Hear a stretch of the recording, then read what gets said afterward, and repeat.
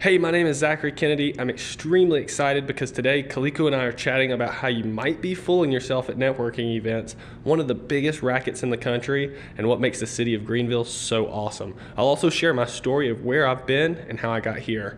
I really hope it both entertains and encourages you. This is episode 52 of TE5 Life. Let's do it. Guys, new episode here of the TE5 Life. I hope you guys are doing well today. And on today's episode, I'm interviewing Zachary Kennedy, who's with Movement Mortgage. He's a mortgage broker, and he's located in the Greenville, South Carolina market, which is a new market that I'm going to be moving into. I'm really excited to have you on today, Zach. Welcome to the podcast, man. Hey, thanks, man. This is awesome. Awesome stuff, man. Well, why don't you go ahead and just I guess in your own words, give us a little introduction of yourself, who you are, and what you do, and we'll go from there. Sure thing. Well, first of all, I'm going to correct you because I'm not technically a mortgage broker, but we'll get into it. So. Okay, I'm sorry. No, it's okay. Mortgage lender, we're really sensitive about it now. But yeah, so basically, I've actually been working for Movement Mortgage in Greenville for coming up on 1 year. Pretty exciting. I'm pretty new to the mortgage industry, so I started with Movement back last May. Before that, I had never worked in the mortgage industry, never worked at a bank before. And, you know, so when you're first starting into an industry like mortgages that you've never worked in, it's kind of like, man, what am I getting myself into? You start and you start learning stuff. It's like drinking through a fire hose. But yeah, so based in Greenville, but my wife grew up mostly in Anderson. I grew up mostly in Oconee County. So if you're not familiar, it's kind of the tippy top part of the state. Walhalla, Seneca, Westminster, that area. Graduated from Walhalla High School in 2011. Awesome. So I'm pretty young and stuff. But been in Greenville kind of my whole adult life, I guess. Yeah. So, what got you into this, man? The specific industry, this niche, what motivated that? It's funny. Everything but mortgages. That's for sure. It was a relationship. Honestly, I mean, and that sounds kind of cliche and stuff, but I had found myself just in a place of what the frick am I doing in life a little bit, to be honest. So it was like I was not the kid who in 10th, 11th grade knew exactly what I wanted to do. This is the college I'm going to go to. This is the major I'm going to have. This is the job I want to have. I didn't know any of that stuff. Yeah. So, you know, when I was in high school, I didn't participate in much. I was in no clubs. I was in no sports. I didn't go to parties. I was just kind of flew under the radar, right? I went to school. I went home. I just wanted to finish and get the heck out of there, right? Part of that maybe it just was I didn't have the guidance and mentorship to push me into those things, but I just was pretty unmotivated overall. I didn't know what I wanted to do with life. I didn't know really what I was good at, what I enjoyed. So I just kind of coasted, right? So when I got done with high school, before I got done with high school, I joined the National Guard when I was 17. So I was a junior in high school. So I felt pretty badass about it and stuff. Turns out I was not so badass, but between my junior and senior year of high school, I went to basic training, Fort Jackson, 17 years old, people yelling in your face, pushing you in the dirt, right? It's a pretty wild experience. Came back. In fact, I was like 2 weeks late for school. We were supposed to start back, August, whatever. I was like 2 weeks late because I was finishing up basic training. Finished my senior year, went and, did AIT training or whatever the next summer in Oklahoma. A lot of other crazy life stuff happened. It ended up not really being for me. I had just so much in life pushing down on me that it put me in a lower place, right? Even than no direction. It put me in a pretty rough spot. I went to Anderson University for 1 semester for free, actually. This is online university, right? No. So Anderson University is it's a private college over in Anderson. I've seen a billboard and it said the best online university, and I was man. actually riding in Anderson the other day. Yeah. And they probably have some online. I did stuff. see that. Yeah. I was curious. But great school. But I was going for. I mean, it's an expensive school, it's a private school, and I went for free for a semester. I could have went for 4 years for free, gotten a degree, but I went for 1 semester and did awful because I didn't know why I was there, because I had academic scholarship and stuff. I did well enough in school that I could do that, but I just didn't know why I was there, So I think my major was like psychology or something, because that's what you pick when you don't know what you're doing in life. So unless you have a plan, but I didn't. People really understood how valuable understanding psychology is, especially Sure. in what you're doing now, man. But when you just go down the list of majors and go, I kind of like knowing how people think, and you pick that as your major, you just no direction. So, so I found myself job hopping, instead of doing the kind of linear path of, I know what I want to do, then you go to college, you get the degree, and then you do it. And let's be honest, a lot of people do that and find themselves kind of miserable. But a lot of people do that. My brother-in-law is an example. He did exactly that. He knew exactly what he wanted to do, laid it out, and now he's executing it, So for me, it was kind of like just going out and tasting things. And part of it was because I kind of just didn't have that guidance or direction. I just kind of was freestyling. I was just figuring it out, There's nothing wrong with that, man. Yeah, so you start off your first kind of jobs and stuff. You work retail or something, right? And then you're pretty good at sales. So, you're hitting your numbers, you're doing well.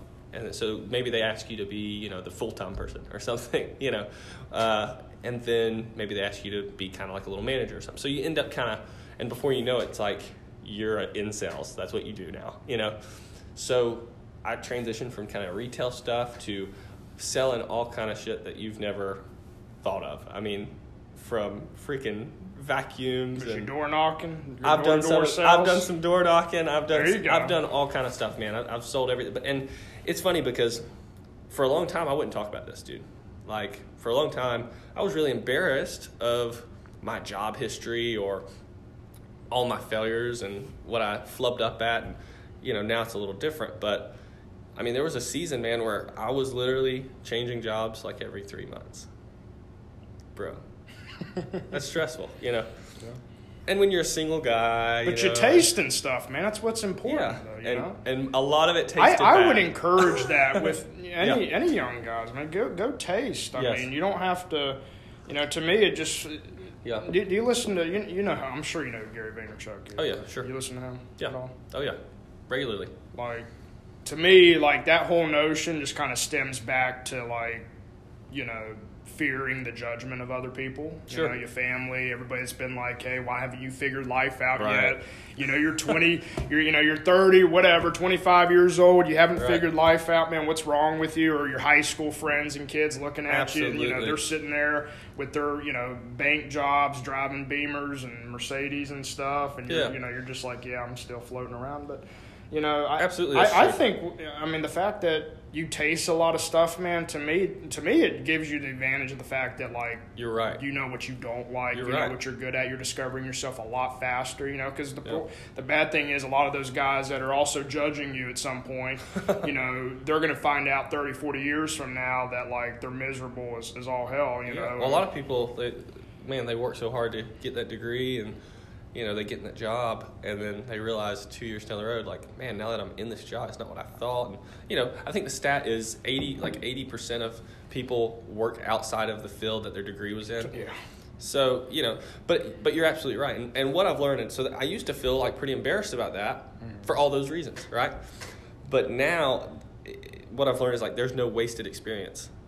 There's no wasted experience. Meaning, like, 100%. There are things, dude, that make me a great loan officer, what I do now, a great husband, a great dad, that I learned in the job that I thought was the stupidest.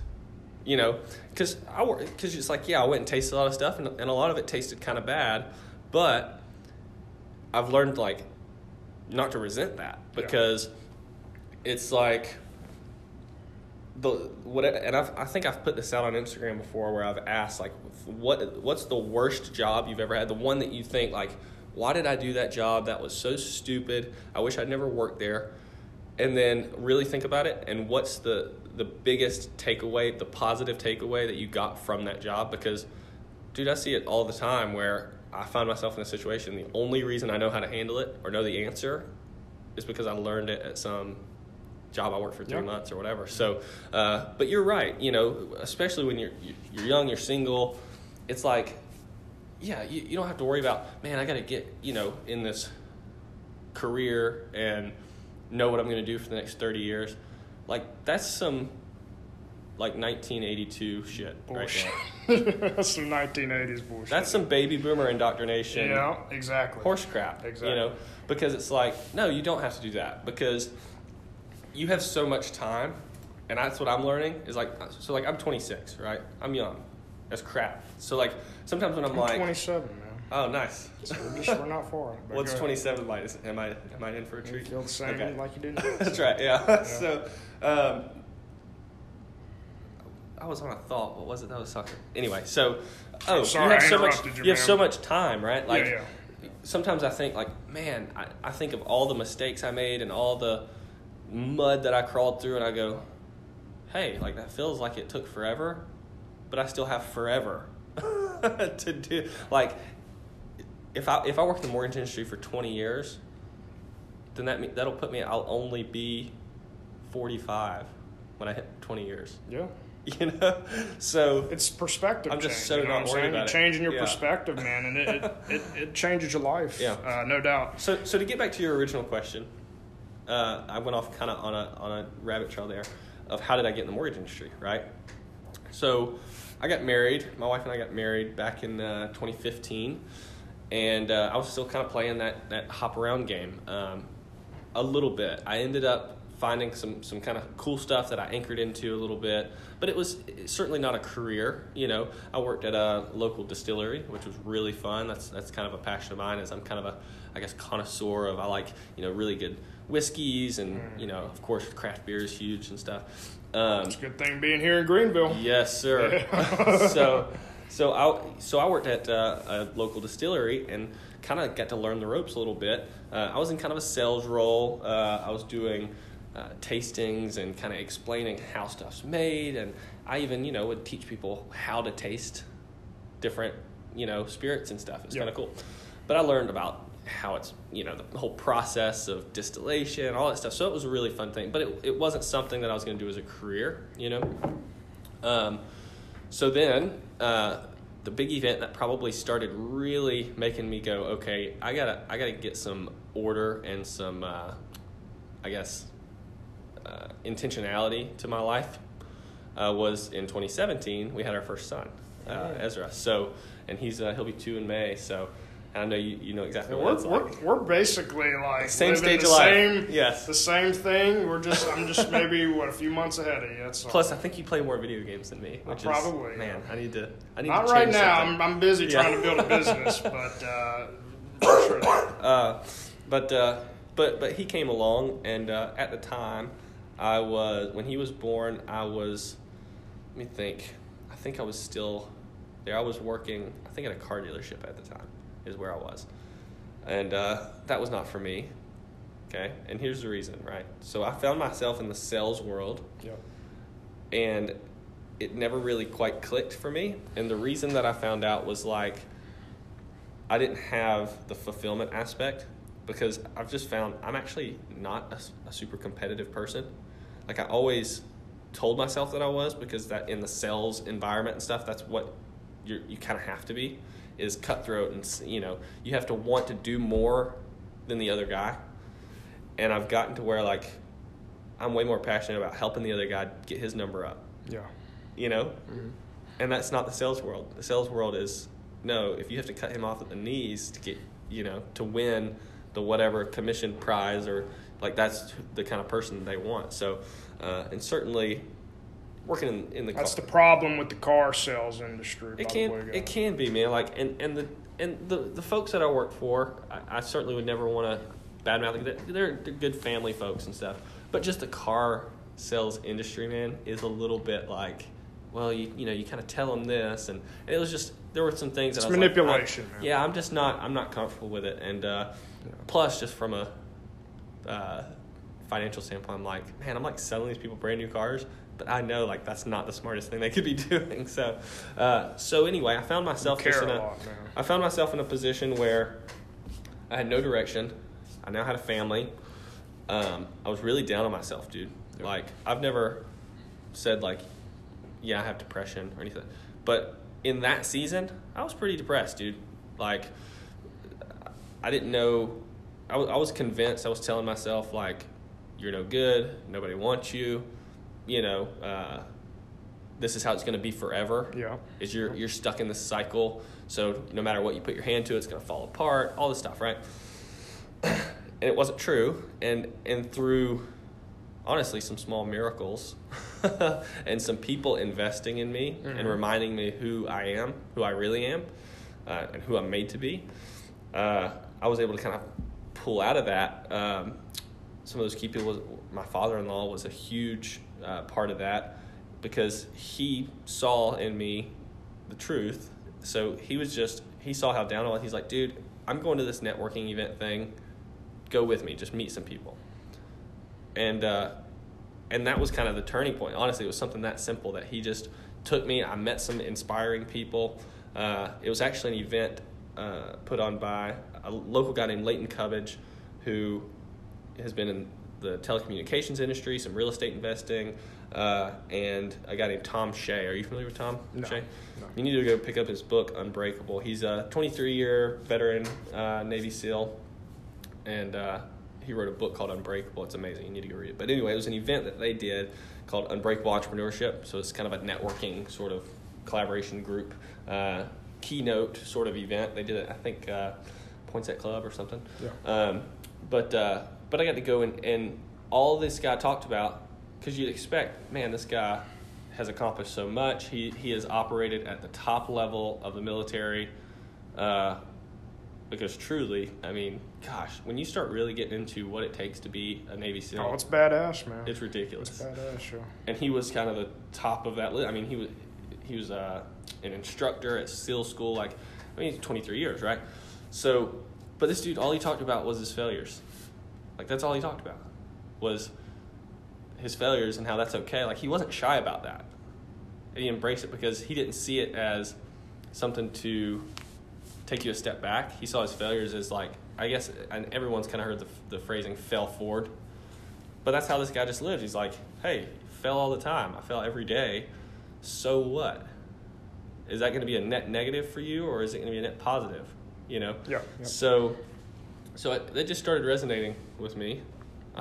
What was the name of the book again? Unbreakable. By Tom Shea. I'll THOM. Tom Shea. I'm gonna get the audiobook for sure. Now, you know, I've listened to Extreme Ownership, you know, Jocko Willink and them, so that's similar thing with the SEALs. So yeah, a little bit different. Great book. And different message a little bit. It is. Yeah. And I just got done listening, literally like a week ago. Got through the dichotomy of leadership. Nice. I need to pick that up. And that, to me, huge fan of Extreme Ownership. Yeah. So like the dichotomy, not to get too off topic here, but the dichotomy, in its nature, it doesn't necessarily go against extreme ownership, but they kind of wrote the book because people were misunderstanding. Well, they realized that the extreme ownership is the dichotomy is all about the balance. You know, right. Being a leader, everything's a balancing act. You know, the extreme ownership is way too much on one side of the extreme, and people didn't really get the understanding of the bigger perception is the balance and how to. I feel like dichotomy, because I'm familiar with the concepts in the book. I haven't actually read the book, but I listened to the podcast a lot. I feel like they could have equally called that book The Paradox of Leadership, because really what it's talking about is like concepts that seem opposing but are complementing. So like freedom within structure would be one, right? Yep. Where people go, man, like whenever you don't live that way and you meet someone that literally has no white on their calendar and they're very regimented, you go, man, I wouldn't want to live that way because you have no freedom. It's like, no, they have way more freedom than you because they have a skeleton. You know, they have options. They have, you know, whenever they go, hey, I have this day or this time, I don't know what to do with it. Instead of watching 6 hours of Netflix, they're getting shit done, right? So it affords them more freedom than you never know.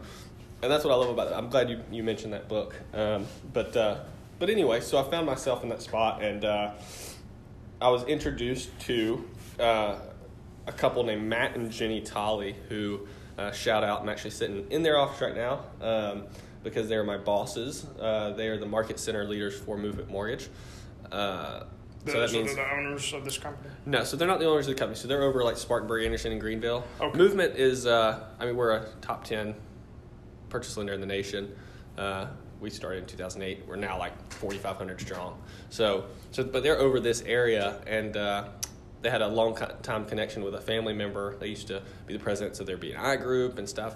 And I wanted to meet with them, not for a job. It's funny, I wasn't even really considering the mortgage industry. Like, I just knew I had that common connection. It was kind of a warm introduction. Yeah. And I knew they were really connected. That's what I knew is, hey, if I can sit down, maybe they can send me in the right direction. So I had no inclination that I was about to go work in the mortgage industry. So you just hit them up and you were like, hey, do you got a few minutes? We can just chat and I can kind of tell you about myself. We were introduced by a family member. Oh, okay. And they, because of the nature of who they are, because anyone that's a really good leader or doing what they do at a high level, I've just found always love to share for free what they're passionate about. So they're like, what they're passionate about is propelling people into their purpose. Yeah. So they didn't even have, the inclination, I don't think, that I was about to come work for them. But we sit down. We actually met at Methodical Coffee downtown, and they had never been there, so I got to introduce them to Methodical. That's a big deal. It's like a Greenville rite of passage, I think. Have you been? No. Really? Dude, we're going next time we meet up. Okay. So we met up there and just chatted, and I just started checking off boxes, because previous to this, I'd gotten really serious. I mean, and it sounds kind of silly. I know some people kind of doubt the legitimacy of these things, but I started doing some of these personality tests and that sort of thing, but I found one that a mentor of mine actually implemented for me. I think it's called like Career Direct or something, which sounds very dry and boring, but I mean, this thing took like 3.5 hours to do, to like actually go through and fill out. Mm-hmm. And then another like 3 hours to go through. Part of it is you sit down with kind of the mentor and you go through it and evaluate it. I mean, it's like a thick 50-page sort of report about not just your personality, but your values, what you care about. It creates a funnel through which to put opportunities and jobs, and because you go, well, and I started realizing, that's why these other jobs weren't working out, is because it might have matched what I'm good at, but not what I love to do. Because like something might match the environment and the culture and all that stuff might be good, but you might just suck at the skill set. So I sat down with them and I kind of had this funnel to put things through, and we started talking about what they do, and I started inquiring, and they started inquiring because they got the notion that maybe I would be interested. Yeah. And we just started checking off boxes, and dude, I tell you, it was like, I describe it like it's like when you meet your spouse. Seriously, that sounds silly, but it was just angels from heaven sort of moment where it was like, this sounds perfect. So what does a loan officer do? How do you spell mortgage? Not quite, but you see what I'm getting at. So we started exploring that possibility. I think we talked in February. I wasn't hired on officially until the middle of May of last year. So that was early 2018, and I tell you, it's funny. It's like, and I don't know what you believe and stuff, dude, but I'll just use this terminology. It's like God was setting up all the parts of the production for several years, and it's like, man, this seems really stupid. Why am I working all these jobs? Why am I going through all this? Everything happens for a reason. Why am I going through all this like pruning, because it really hurts and it sucks, like I'm in the desert, but then like you're wandering around the desert and it's like, what is this all for? And it's like all the pieces have started to kind of click together and drop, and the first step of that was movement. Was what attracted me about movement initially was, the culture, the leadership, and when they described the actual job, it was like, that's my skill set. Like, I can do that because it's kind of perfect parts sales in a way, dealing with clients, but also almost like account repping, because it's like my main relationship is with realtors. So it's maintaining those relationships, because at the end of the day, that's a lead source for me. But it's perfect because it's a way for me to have genuine relationship building, not just... You got a lot of investors, faking relationships too? Some. But for me, it's mostly realtors and residential business, right? Yeah. So, and then also locking myself in the office and doing nerd stuff, on the computer.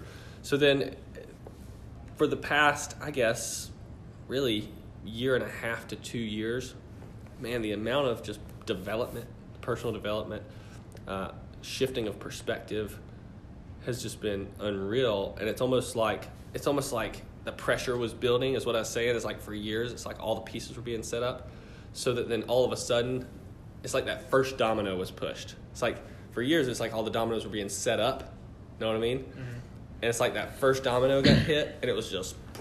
So it's, I mean, if you talk to people that just know me intimately, some of my closest friends that have kind of been with me through it all. Yep. They go, "Gosh, Zach's a different person," you know. So it's pretty wild.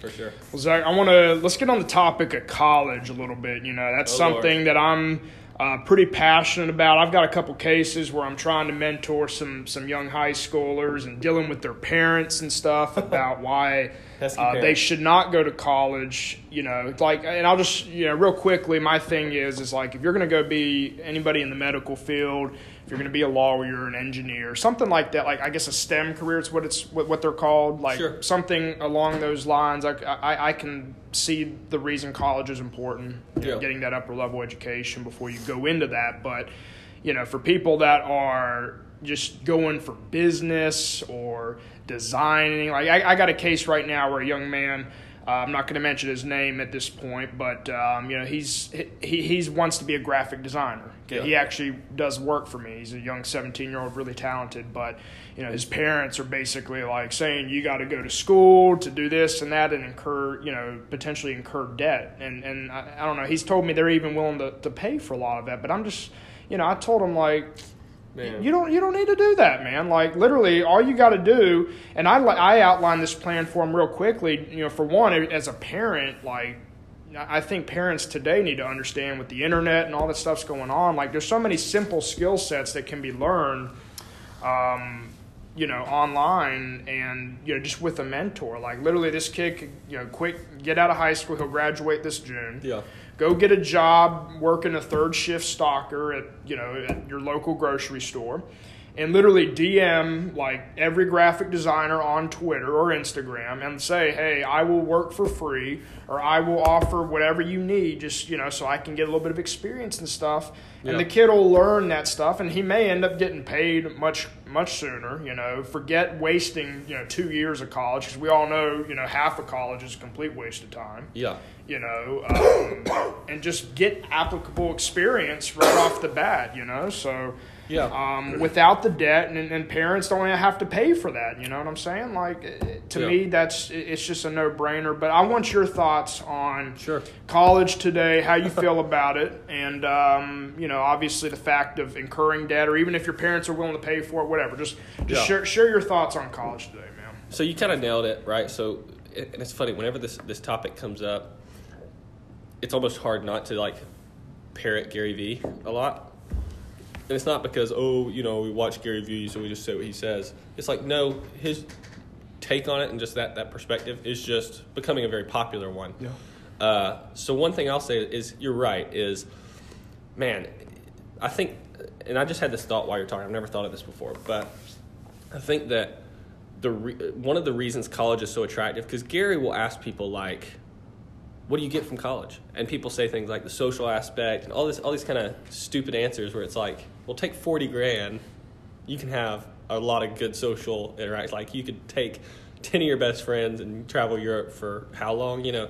So, but I think an answer that a lot of people maybe either are too afraid to give or don't realize this is true is college is such a safe space from failure in a way, because like, yeah, okay, well, you could fail your classes, but I mean, even that, from what I hear, is kind of hard to do.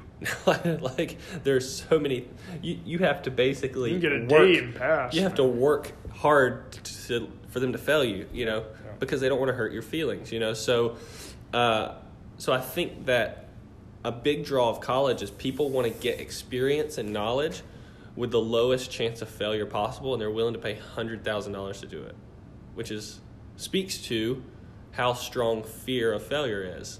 Yeah. Think about it, because you go, well, I can go and I can kind of work on these projects. I can do graphic design, and it's not like I'm it's not like anyone's business or brand is actually on the line. It's just me. It's just my grade. And, you know, if I mess up one project, well, that's a little bit of a grade on me. But the chance of failure and public failure or failing in front of people in a real way is kind of removed.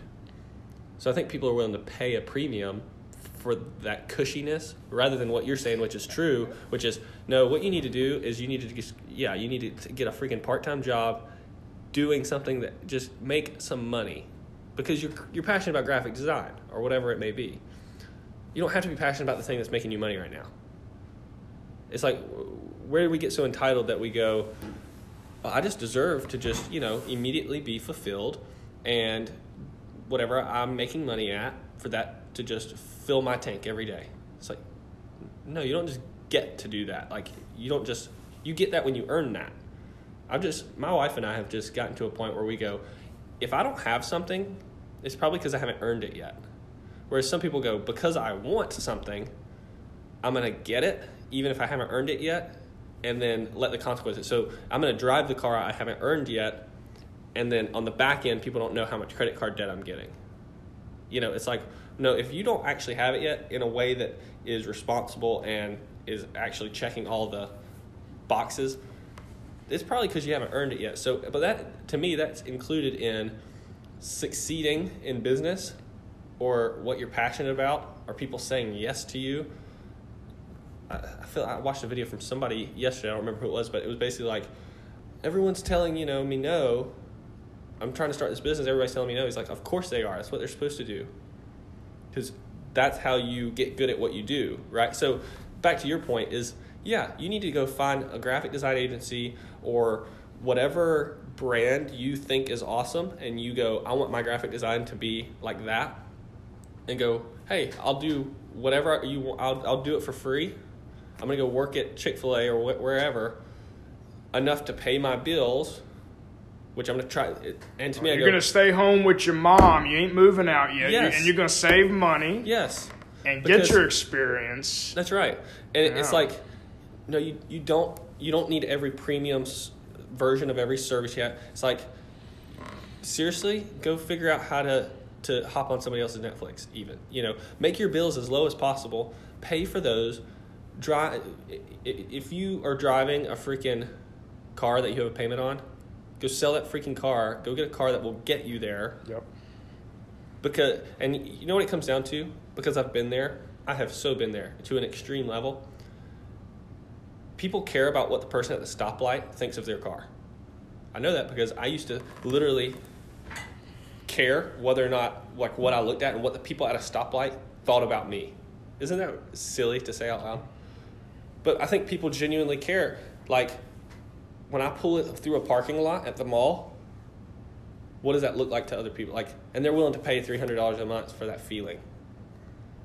So if someone's doing that and they also say, I want to be a graphic designer, but, and this, and I go, well, you don't actually want to be a graphic designer. You want to look cool. If you really want to be a graphic designer, that's really what you want. It all stems back to everything else, about other people's opinions. Then to hell with everything else would be your real opinion. You'd go, if it means I can go be a graphic designer and be at the place I want to be in 5 years, I'll sacrifice now. I'll live with my parents. I'll drive a shitty car. I'll do all these things. So when it comes to college, that's kind of my take is, you're right. It is, for the most part, it's a little bit of a racket. Because college is not what it used to be. There's some commentators that obviously people are talking about this a lot right now.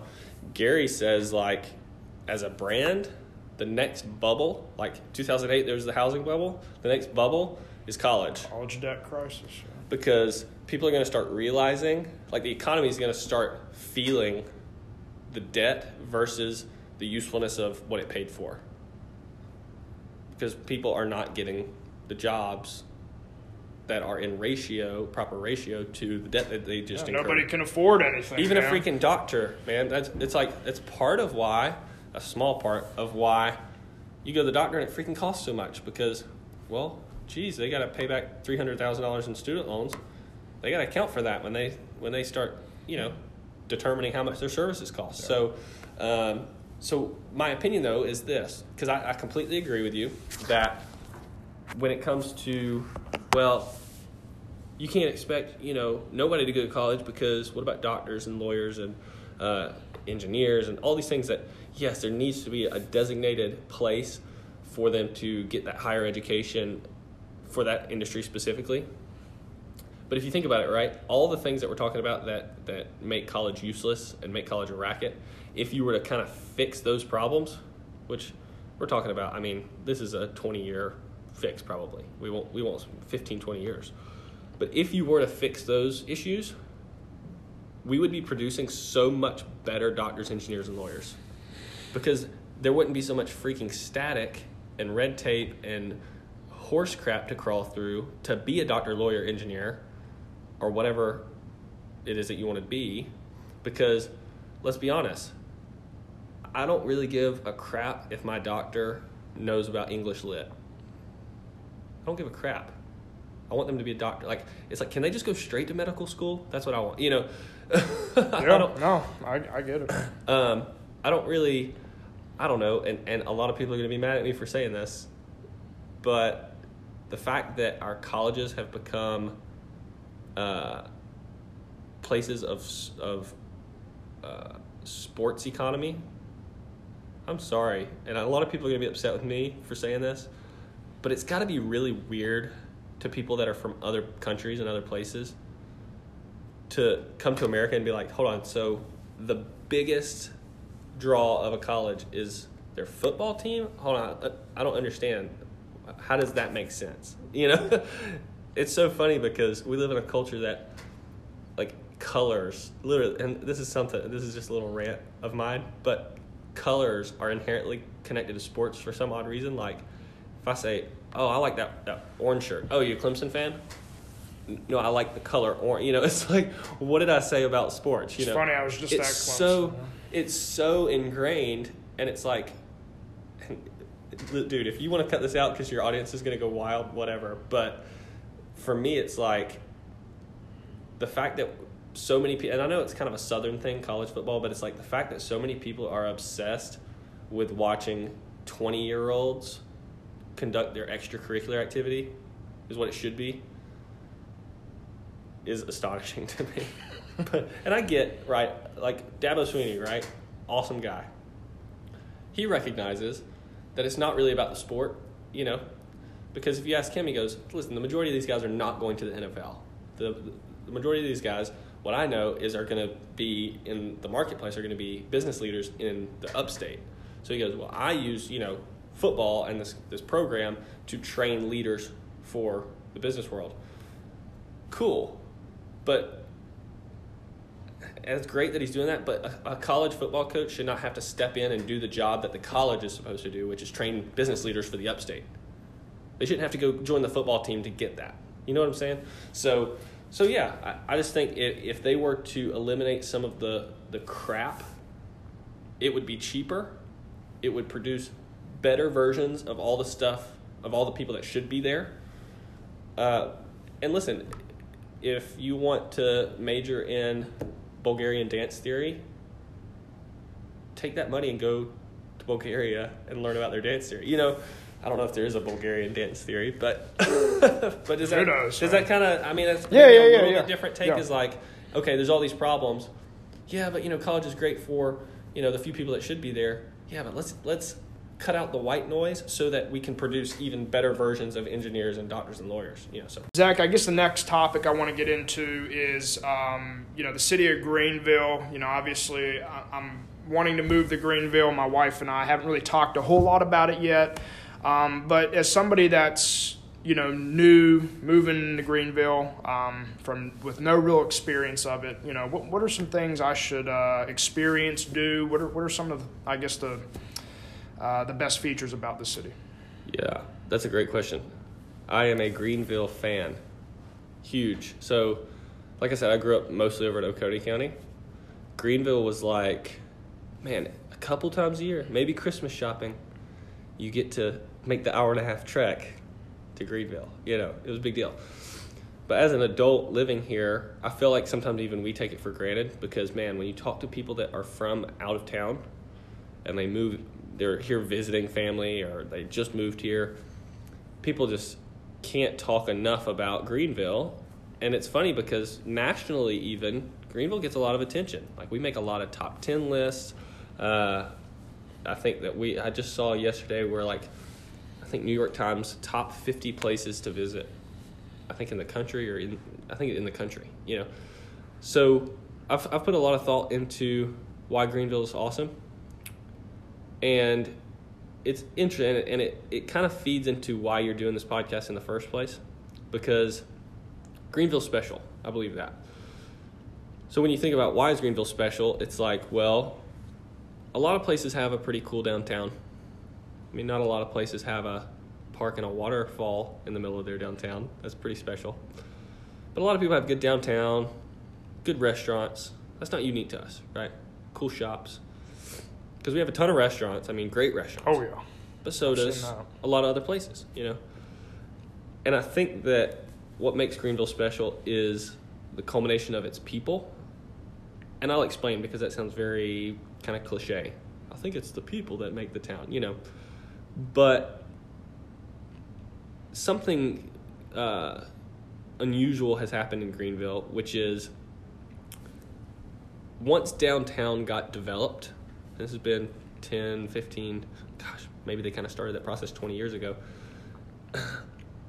the revitalization of Greenville started bringing in young professionals. So then BMW came in, Michelin, you had all these kind of big powerhouse companies coming in, giving people jobs. So it brought young professionals into Greenville. So what's interesting is, as you walk downtown, if you were to just stop downtown and just start asking people one question like, hey, are you a native? Or are you a transplant? Where are you from? You'll find, like, there's a pretty big population of transplants here. People that now claim Greenville but are not originally from here. But somehow we've maintained an element of Southern hospitality, truly, and a culture of helping, you know. So what I mean by that is certainly the professional community in Greenville. Now, obviously, every city and every community has their turds, but, you know, but the professional community is unbelievable to me in Greenville, because the sense of people genuinely wanting to, hey, what can I do to help you succeed in your business? Not as a sales strategy, not like people say that just so that you trust them and then they never really walk that out. People are so genuinely, I mean, we're a tagline of Greenville seems to be like collaboration over competition, because people just love Greenville and love to do business with one another. And there's just this, and I hate to use the buzzwords, but this synergy that happens in Greenville where it's fun, because it's kind of the perfect small big town, because it's got kind of everything you want in a small kind of urban space where it's not overcrowded, it's not over trafficked, but there's enough hustle and bustle that you get that kind of satisfaction. If you like the city, then you get kind of that hit, you know, of city activity. But it's small enough that I can't go downtown, man, without seeing people I know, or anywhere in Greenville. It seems like, you know, certainly downtown. You know, you're walking around. It's very easy to become a regular somewhere. You go to the networking events and stuff. Pretty quickly, when you go to the networking events, you start to kind of know people when you walk in. You walk around and go, hey, I know 6 people here just right off the bat. So it just makes doing business really comfortable. It takes away, it's not sterile. It's not, it's very warm and cozy. It's not intimidating for a lot of people, right? It's just, you know, and I get those vibes myself, man, just walking through this town and stuff, like the friendly nature of it, you know, the welcoming, and just, and I kind of alluded to this, you know, off there when we were talking, but, you know, I don't know, like the whole compared to Charlotte, guys, and for those of you listening, and you guys know, I mean, I lived in downtown Charlotte for quite a while. And I mean, this is just a whole nother vibe, Greenville, man. You know, it's welcoming. It's got the small town feel. I mean, literally, probably the biggest thing for me is the traffic, man. Let me tell you, dude, Charlotte at 3:30 is literally like there's no rush hour. It's rush hours. You know, Charlotte is getting really, really bad traffic, man. And they've got a lot of fixing the roads and stuff, man, to accommodate. But, Greenville, man, I've been here 5:30, whatever, we're just... Our biggest complaint is Woodruff Road, maybe. Yeah, I know, but it's not even that bad. This place has nothing on Charlotte when it comes to traffic. And something you mentioned too earlier, we were just chatting about this, I think off podcast here, but was just how clean Greenville is. God, like, physically clean, like... It's crispy feeling, you know what I'm saying? Like that mountainy, crispy, man. It feels a little bit like it's kind of like prepped to film something, like downtown. Exactly, yeah. Almost like how they go in, they clean the whole street, and only place what they want there for the shoot. It feels a little bit like that all the time. Where it just and that's just congrats to just Greenville City for making that a priority, because it's one of those things where it's mostly aesthetic, but they see the value in. Because I tell you, whenever I meet people, just because I don't know, man, I'm the type that I'll be walking downtown and walking next to somebody, I just start talking to them, But I'll ask people, are you from town? Because I've just found like 50% of the time they're like, no, we're visiting, or we're new here. So people that are like, yeah, we're visiting family, I'm like, now you need to be very careful. I kind of fake them out. You need to be very careful because they think I'm going to say, don't go on this side of town, or because that's what they're used to in the city, So you need to be very careful, because if you're here for more than 2 or 3 days, you're going to move here. And they always kind of laugh. And I would say at least half a dozen times that I've done that, people are like, we were actually kind of talking about maybe looking at some houses. And I'm like, well, hey, I'm a mortgage lender, so hit me up. But it's funny because, Greenville is, like I said, I'm just a Greenville fan. And whenever I meet somebody that's maybe lived here their whole life, I make sure to have that conversation, because sometimes people can forget and they take it for granted. And I remind them, you are so fortunate to live where you live. And a lot of people that visit from out of town recognize that. So yeah, well, and guys, I'm not hating on Charlotte at all. I mean, Charlotte's a great city, and compared to a lot of massive metropolitan areas, Charlotte is also, I think a top growing place. I know a lot of people.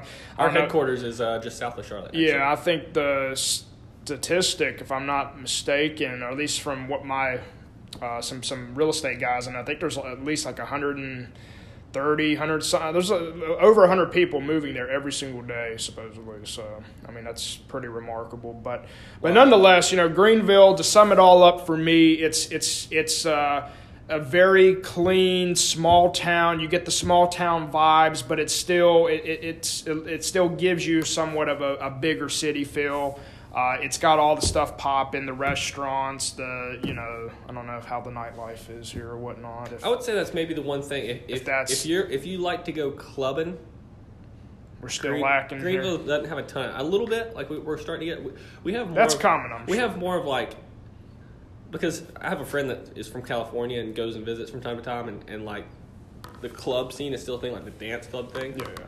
Here, it's more of kind of like the upscale lounge sort of thing. So we have stuff like up on the roof, where it's like you can kind of sit with some drinks and you're up on the roof, right? That's more my scene anyway. That's a good name for it, because you are actually up on the roof.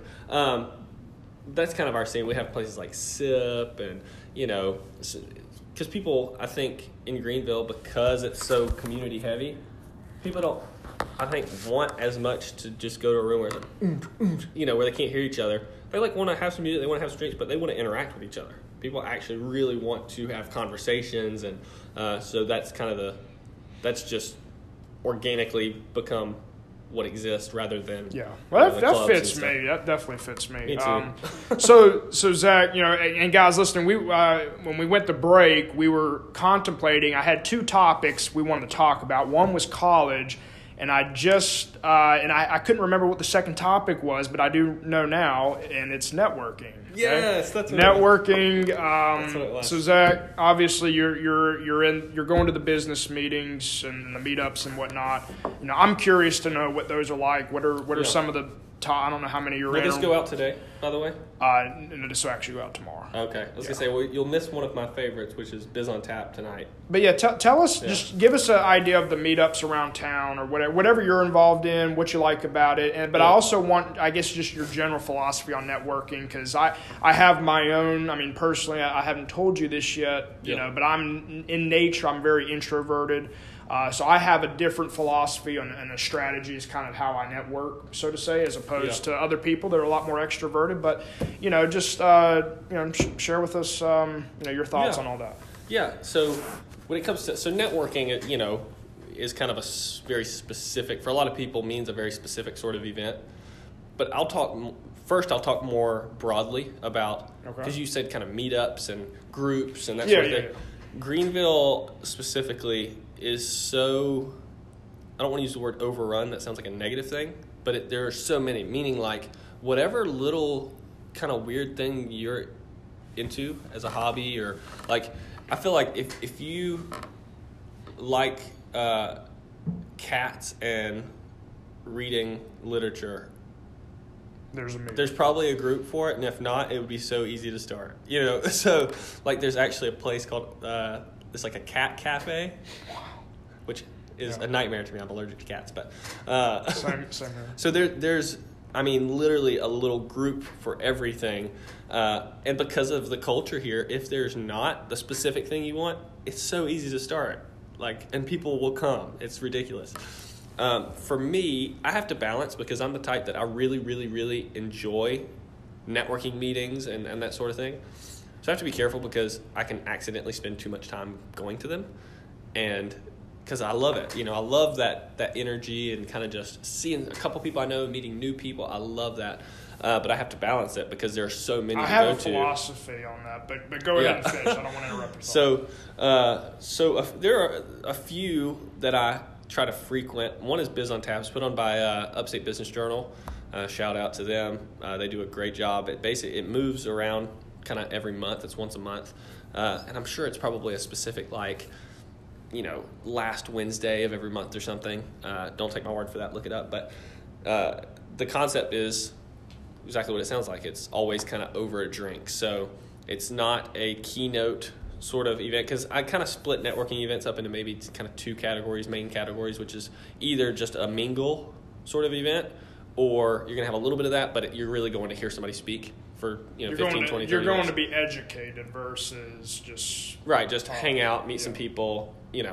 So Biz on Tap is just to hang out, meet some people, and it's always at like a brewery, or sometimes they do it at the Commerce Club, but it'll be like Foxcroft Wine, or they've done it at Serendipity Labs, which Serendipity is actually one of their main sponsors this year. But it's fun, because what they do is you come in, you drop your business card, you get a little ticket, and your first beer is free. Wow, okay. Which is, they strike a deal, and so it's just really generous, because most events don't do that. Most events, and some events are kind of the opposite. And not that that's a bad thing, because my second big event that I would say, which I unfortunately missed last night because I had a meeting, is Greenville Hustle. Is a cool event. Tyler Harris and the other guy that puts it on, he's a little bit less in the spotlight, but it's from Radical Results is the name of his company. Yeah. Ryan Alford, I think, is the guy's name. But they put that on, and it's actually a paid event. It's like $20 at the door, but they provide a lot of value. And I think after that, your first drink is free or whatever. But they typically always have a speaker and then a panel. So last night it was a girl, I don't know her name off the top of my head, but she's a pilot and a real estate flipper. And you should go look at her Instagram. I'll have to look it up, and I'll mention it before we cut off here. But so they do that, and then they do a panel where you can ask her questions, and then all three of them will get up there and you do a panel, and then there's some time to kind of just network, and it's kind of like the cool hip, it's Greenville Hustle, right? It's kind of its own category. So those would be my top two, but there are so many. Greenville Connect, and there's probably, I could go to probably 2 or 3 networking events a week, seriously. So yeah, one interesting thing, I'm a guy that's all about metas. I'm all about trying to understand the psyche of why people do certain things, I guess. Right. And one thing that I've kind of been harping on a little bit is the whole notion that, because I feel like I noticed this in Charlotte a lot. Charlotte obviously has oogles amount of meetup groups, for just about anything, just like here, pretty similar. But the fact that there's so many people out there that are almost going to so many networking events as a fulfillment, so to say, versus actually getting somewhere, actually doing it. You know what I'm saying? And to me, I'm really obsessed with that. I don't think it's talked about a lot. I don't think people are really harping on that meta specifically, but like, like some of the like real estate meetups that I've been a part of and whatnot, you just see the same people over and over and over that aren't really executing and actually getting business done more so than it's just almost like, I feel like I'm getting something done. It's like this delusional perceived notion of that. And it's not that like, I'm not saying it's, everybody's going through that, but I think that's something that needs to be talked about a lot. For sure. That people don't, it's I agree. a misconception. I'm glad you mentioned that because I feel the same way. Yeah. And it's like existing in the space but not moving the needle. It's like, well, okay, is this translating to what? Is it personal development you're after? Is it actual referrals for your business? What is it like? But and again, I'm gonna piss some more people off probably.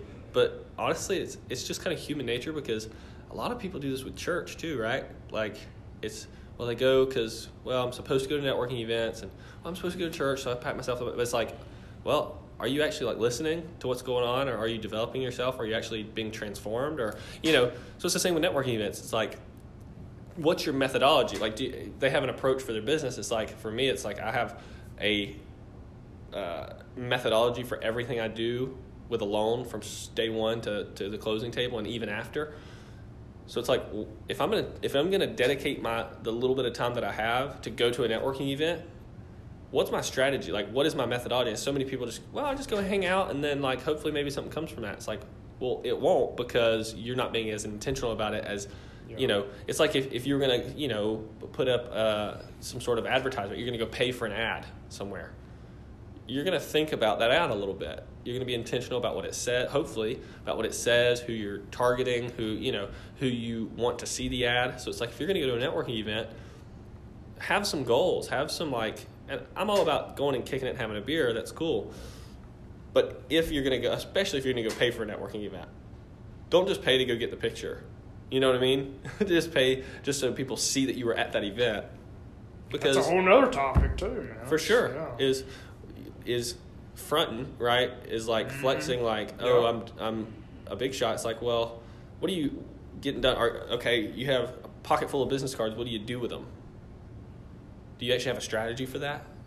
Do you go and you go, okay, these are the ones that like I actually want to connect with. I'm going to save these because, hey, who knows when I might need, to connect with somebody. But do you actually sit down and open LinkedIn and Facebook and Instagram and go and connect with those people and send the messages and send the emails or make the phone calls and follow up with them and set the coffee meetings? And are you networking or are you hanging out? Yeah. No, man, like I said, I think for many of you listening, that's just something to really keep a keen perspective on. Is are you actually do you have a strategy? Are you actually, achieving results and executing upon the networking? And I don't want to get too deep into my personal outlook, but I just alluded to this earlier, and the people that are listening know because I've went into pretty good detail about the fact that I'm introverted in nature. Now, obviously, my sales background and real estate and that experience has. It's not that I wouldn't say it's like changed me in my natural instinct, like the whole social setting, being in a large crowd and stuff, and just like naturally going up to somebody you don't know. I'm not comfortable with that personally. So I'm more about if people have context of me and who I am on a perceived notion, like if I were to walk in a room like that, I think I'd be a little bit better. Like I don't have to like reinvent myself every time I get in front of somebody. I think that's probably my biggest weakness when it comes to going to these events. But, I guess when I started with real estate, my whole thing was, identifying who the real key players were. Because I'm a much better one-on-one person. You know what I'm saying? Like when we get that one-on-one meeting, hey, I'm good to go with that. And obviously I don't feel like somebody's vying for your attention. That was my hardest thing going to the events. Competition. Is like literally like we would be, in a meeting, but like, but even myself, people want to talk to me, but I feel like I'm in a conversation with somebody. All you hear is everybody just talking around and stuff. And of course you have the guy that wants to join, your conversation. Exactly. Which is cool, but... Yeah. But it's not giving me context. I'm not really building a relationship, and to me, I think of it more like I'm a sniper in networking. I'm not the shotgun. I'm not shooting the buckshot, trying to meet as everybody exchange business cards. I purposely will not exchange business cards because I literally you want to get with me, I want your number. You know what I'm saying? Like, I want to really just I'll put do it that right in the sometimes. phone and do that. Sometimes I'll go to a networking event and intentionally leave the business cards in the car. Yeah. Because people are confused by that, and I'll be like, listen, all you're going to do is take this business card, and either it's going to get thrown You're away never gonna immediately, or if you genuinely It's want going to to sit in connect, your car for the next you're going to 6 go and months. connect with me on Facebook. You're going to go add my phone. You're going to put my phone number in your phone. You're going to text me. So the business card is pretty useless, right? So like, I just go, hey, if we actually want to connect, let me just connect with you right now. How do I find you on Instagram? Yep, You know, exactly. For sure. And it's funny. I'm kind of the opposite in a way because I have to pull myself back because if I'm not intentional, dude, it's very easy for me to go and just be loud and have a good time and be making a lot of connections. You can't see this right now, everyone, but I'm making big quotation marks with my hands. Is making a lot of connections. And, I just, did a lot of networking. I just networked the crap out of that event, But then because I wasn't intentional, I just, like you said, just spewed a little bit and just went in. And, Well, that's just the nature of I was the fun guy and stuff, but, like, nothing came from it, and it's a waste of time. That's just the extrovert introvert comparison, but at the same time, you're going to have the advantage of knowing more people up front than I will. At the same time, I'm probably going to be more of every time I do network, there's always going to be purpose. I won't get into that whole potential. Did I really get something done? Was it just fulfilling the fact that I was out? Well, I set goals for myself. Like when it comes to networking, when I first started going to networking events and stuff, I would literally have like 20 business cards in my pocket. And then, but most of them, honestly, then you look at them the next day and you're like, I don't even know if I remember this dude or like what he did or who he was. I just got the business card. Like it's like I went on a business card collecting venture. So now I have rules for myself where it's like, I want to have 3 to 5 meaningful conversations. I want to have 3 to 5 business cards in my pocket at the end of an event. And sometimes mine's one. Sometimes I go, I meet one person, and my intention is like that person. I love it. You're gonna get to know me. I'm gonna get to know you. I have to do 3 to 5, or I have this little I get to Jones in because I didn't talk to enough people. But but it's funny because you always have the guys that literally walk around like it's almost like they walk around with like a stack of their business cards, and then as they approach you, they're just like holding it out, almost like they're trying to give you a flyer for a concert, And it's funny. So a guy that I know, Giovanni Calise, he's actually who I'm working on this project with. He talks about there's kind of 3 people at networking events, and it's really fun. I've got a video on it, so I won't go over it. Maybe I'll send you that video. He might be a good guy for you to interview too. But it's basically you've got the guy that's really basically like me. And then you have the guy that's like actually helpful, and so he has this kind of whole ditty about it. It's really funny, but so maybe you need to interview him. But yeah, that's awesome good. Stuff. I like your perspective on that. I like to meet people that have kind of a different approach. I want to be able to give practical advice for people that are introverted and they're not as comfortable going to the social events and. And one way that I've already stated before, and I'm going to state it again, is starting a podcast. People, I don't know, like people don't look at maybe some people do, obviously, but I think a lot of people just look at a podcast. It's creating content. Yeah, it is creating content. But, for me, like for this interview, for example, we're doing right now, I mean, I've never met you before. This is our first time actually meeting. It is, yeah. I'm coming with you with the intent of, number 1, getting to know you. Number 2, sharing your story, providing you value. Number 3, creating content. Right. Yeah, and I'm achieving all that with intent and purpose, and this is all going to actually mean something. Well, now we're connected. Like I feel like we're bros.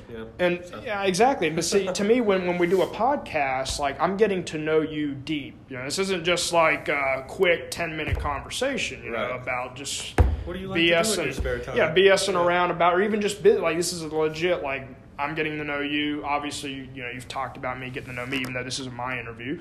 But I think podcasts, more people should be doing it. If you're trying to build a brand, you're trying to get any business that you're trying to accomplish, like everybody should be doing a podcast. It's free. You don't have to have all the equipment, the mics. I know people are like, yeah, you got to buy all this stuff. No, you don't, man. Yeah, we're sitting in our conference room right now. On my phone. Download the app called Anchor, guys. All right, it's super simple. It's free. literally you can record. It'll distribute your episodes on the 9 different platforms, and I think they're going to be including more. You can edit stuff really quickly. It's basic stuff, but it's simple. It gets the message out, and you can promote it. So I think that's really important. However, guys, we are near the end of this episode, so we're going to jump into our fire round here, have a little bit of fun with Zach here. But before we do that, real quick, I want let Zach talk about the magazine a little bit. Sure. Yeah, I think I could do that. Okay. So it's funny because full-time I'm a mortgage lender. So, I help people secure their home loans, right? Yeah. But through that, I have some other passions and things that I'm working on the side. I guess you could call it the side hustle, right? Okay. Yeah. So me and someone else, I won't name them because it's very kind of early stages. It's not released yet, but I have the opportunity to help him start his online magazine that he's putting together. And it's going to be awesome. I mean, it's basically designed around young professionals. And I don't want to name it, but it's kind of for like the sophisticated young professional, right? So it's going to talk about obviously business stuff. We're going to do some interview type stuff, some podcast type stuff, cars and watches, and there's actually an event aspect. So maybe some fashion show type stuff in line. It's kind of my first love. So I've always been into men's fashion and stuff. So it's super exciting, very excited. So it's going to be online magazine, right? So a lot of content on there, articles and tons of stuff, right? Obviously then filtered over to social media for people to kind of see on their feed.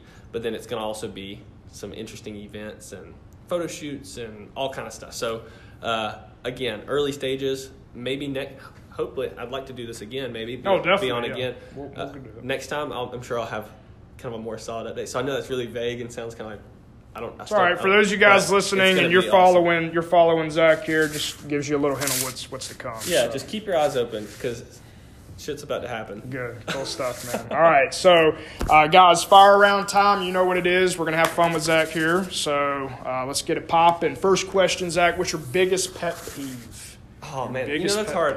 I don't know if you can tell this about me, but I have a lot of pet peeves.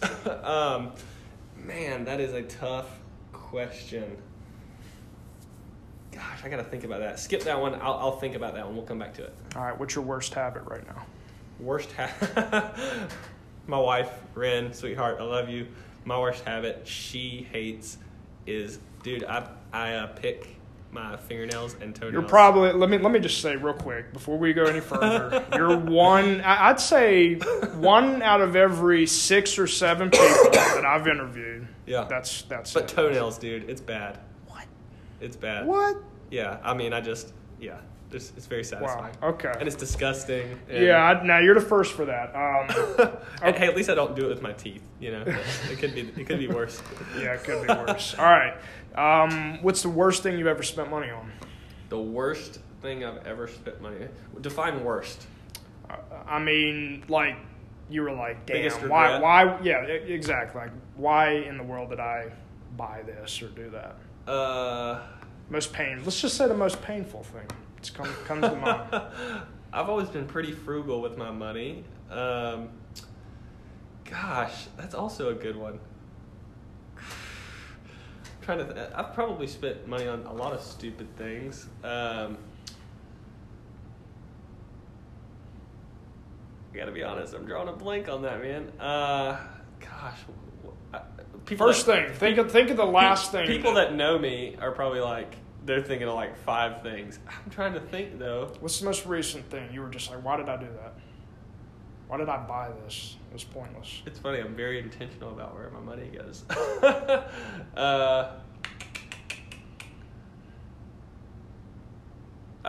Here's something. So, this is the closest I can get to that answer. Okay.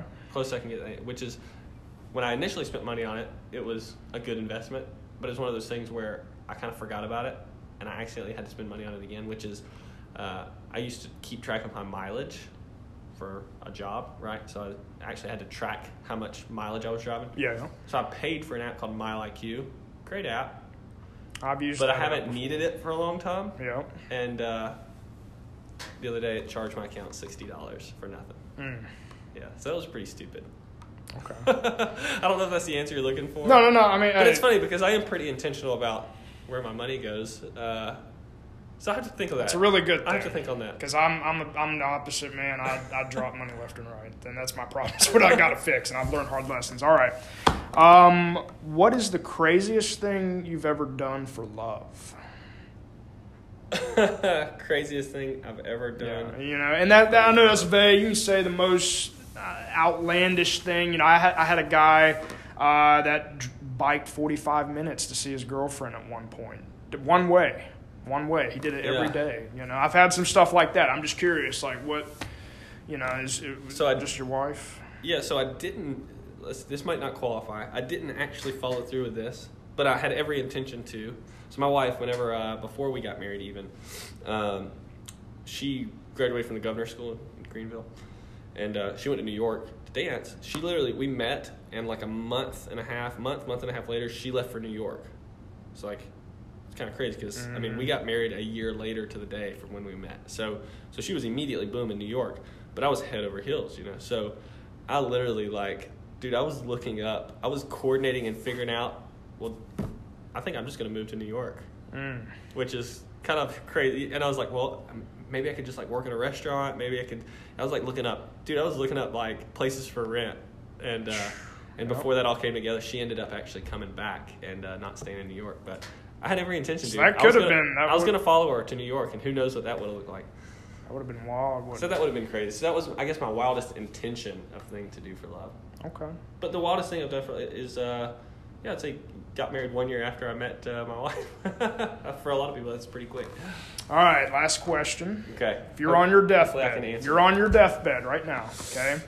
You've basically got one chance to say a sentence or two. Yeah. Just of your last words or, your last message to the world. What would it be? That's a big one. Yeah. I think ultimately... You said it earlier, and I told you to repeat, just to say it. Well, I don't know if that would be my deathbed thing. I will say that too. My deathbed thing is this. We spend an awful lot of time thinking about an awful lot of stuff, right? What am I supposed to do? Job, career, kid, advancing and moving the needle and all that stuff. But ultimately, it's got to all be about something. So it's about legacy. And from my perspective, my belief system, it's invest mostly in your relationship with God and move the needle on what He wants you to move the needle on, and you will die happy.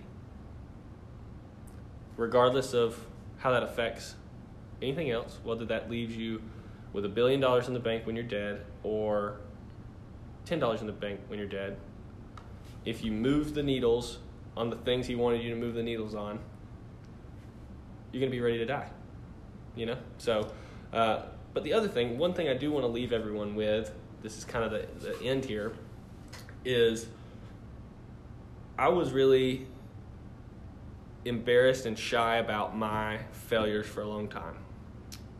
So I want to encourage people that maybe even feel like, man, my life is not what I expected it to be. It's not what I thought it would look like. It's certainly not what I want it to look like. And you can feel kind of like a loser. You can feel like people are disappointed in you, and you can start getting that voice that says, you're not good enough, you're never going to make it, you're never going to do anything worth the time, everything you touch falls apart.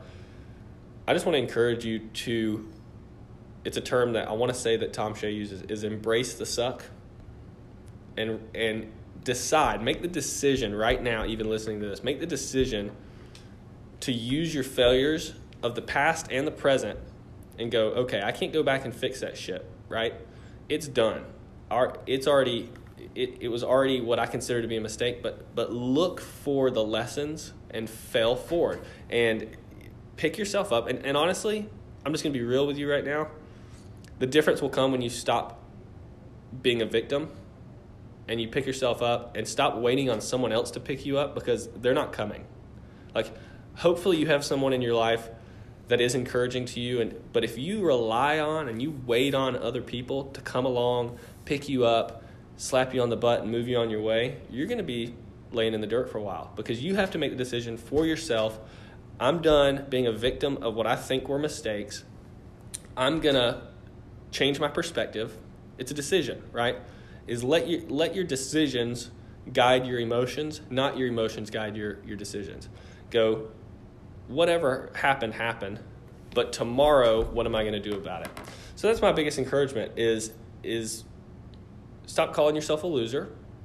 Realize that where you are now and where you could be in a year is the potential for what could happen a year from now is so unreal you don't believe it. And I put something out on my Instagram here recently, and it was a quote that basically said, the goals and the dreams that you have that you think are 5 or 10 years away aren't really 5 or 10 years away. They're 5 or 10 years away from when you start walking toward them. The stuff that you go, man, when people say, what's your 5-year plan, or what do you dream about doing? And you go, man, like, this is my dream. And you lay it out there and you go, man, that's kind of, that's more of kind of like 10 years down the road. That's easy to say because it's easy to go, well, that's 10 years down the road, because then no one's holding you accountable to that. When you say, this is something I want to do this month, people hold you, you're accountable. When you say, yeah, it's something that's kind of 10 years away, then no one's holding you. It's easy to say that. But you need to realize that if you don't start walking, it's like if I said, hey, my goal is to walk to Charlotte. Or let's just say downtown, right? That's easier, right? Yep. My goal is to walk downtown. How many hours do you think that would take? Quite a bit now. From here, 4 hours, maybe? I don't know, 3 hours? Let's just say that if I started right now, it would take me 3 hours. We go, well, being downtown, that's kind of like 3 hours away.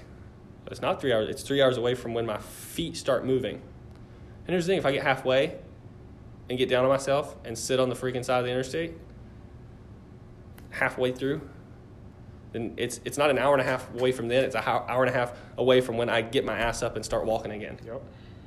Right? Yep. So stop throwing yourself a pity party. I'm just being real with you guys. Stop throwing yourself a little pity party. Get up. And this is maybe the phrase that I will leave you with, finished and final, is if you want to make your life happen, you have to initiate, facilitate, get shit done. Awesome. There's your Instagram snippet right there, man. Yes, sir. Awesome stuff. Well, guys, listen, I hope you enjoyed this episode. I hope you got some value from Zach's perspective here and his story. I hope it helps. I know many of you guys that, you're young, you're job hopping, man, trying to figure out what to do in life, man. And, as well as, for those of you in Greenville listening, man, that don't know Zach, my followers, my listeners, now you do. All right, if you're in the area, awesome. And if you guys follow Zach, man, I hope you guys enjoyed my my interview with him. And Zach, go ahead and let everybody know exactly where they can find you at. Yeah, so kind of just started building my Instagram following and stuff. So go follow me at _ Zachary Kennedy _ So I'm sure if you just type in Zachary Kennedy, you'll probably find it. And Facebook, obviously. LinkedIn if you want. I have a rule, though. LinkedIn, if you want to connect with me, I have to meet you face-to-face. Cool deal. Yeah. All right, guys. Well, I hope you enjoyed this episode, and we'll catch you next time. See you. I hope you guys enjoyed that episode as much as I did. Please be sure, if you're listening on Apple Podcasts, to rate the podcast, and please leave us a review. It only helps us bump the podcast up higher to be able to reach more people and deliver our content and our message, which is living a life on your terms. Guys, I'm also going to ask of a huge, huge, huge favor. If we've brought you any value through any of the episodes, and if you're somebody that comes back to this podcast and it's really making an impact in your life, it would mean the world to myself, but it would also help us tremendously from a business perspective if you could support us, which is a $4.99 a month subscription, which will allow us to be able to sustain this podcast and be able to really grow and scale the way that we can deliver this content. We want to be able to get some equipment that allow us to make video content along with the audio that you've been listening to. And like I said, guys, that would mean the world to us. And we're really excited about the growth and the way we're going right now with everything. So, guys, thank you so much once again for supporting us, listening to the podcast, and I hope to catch you guys next time. See ya.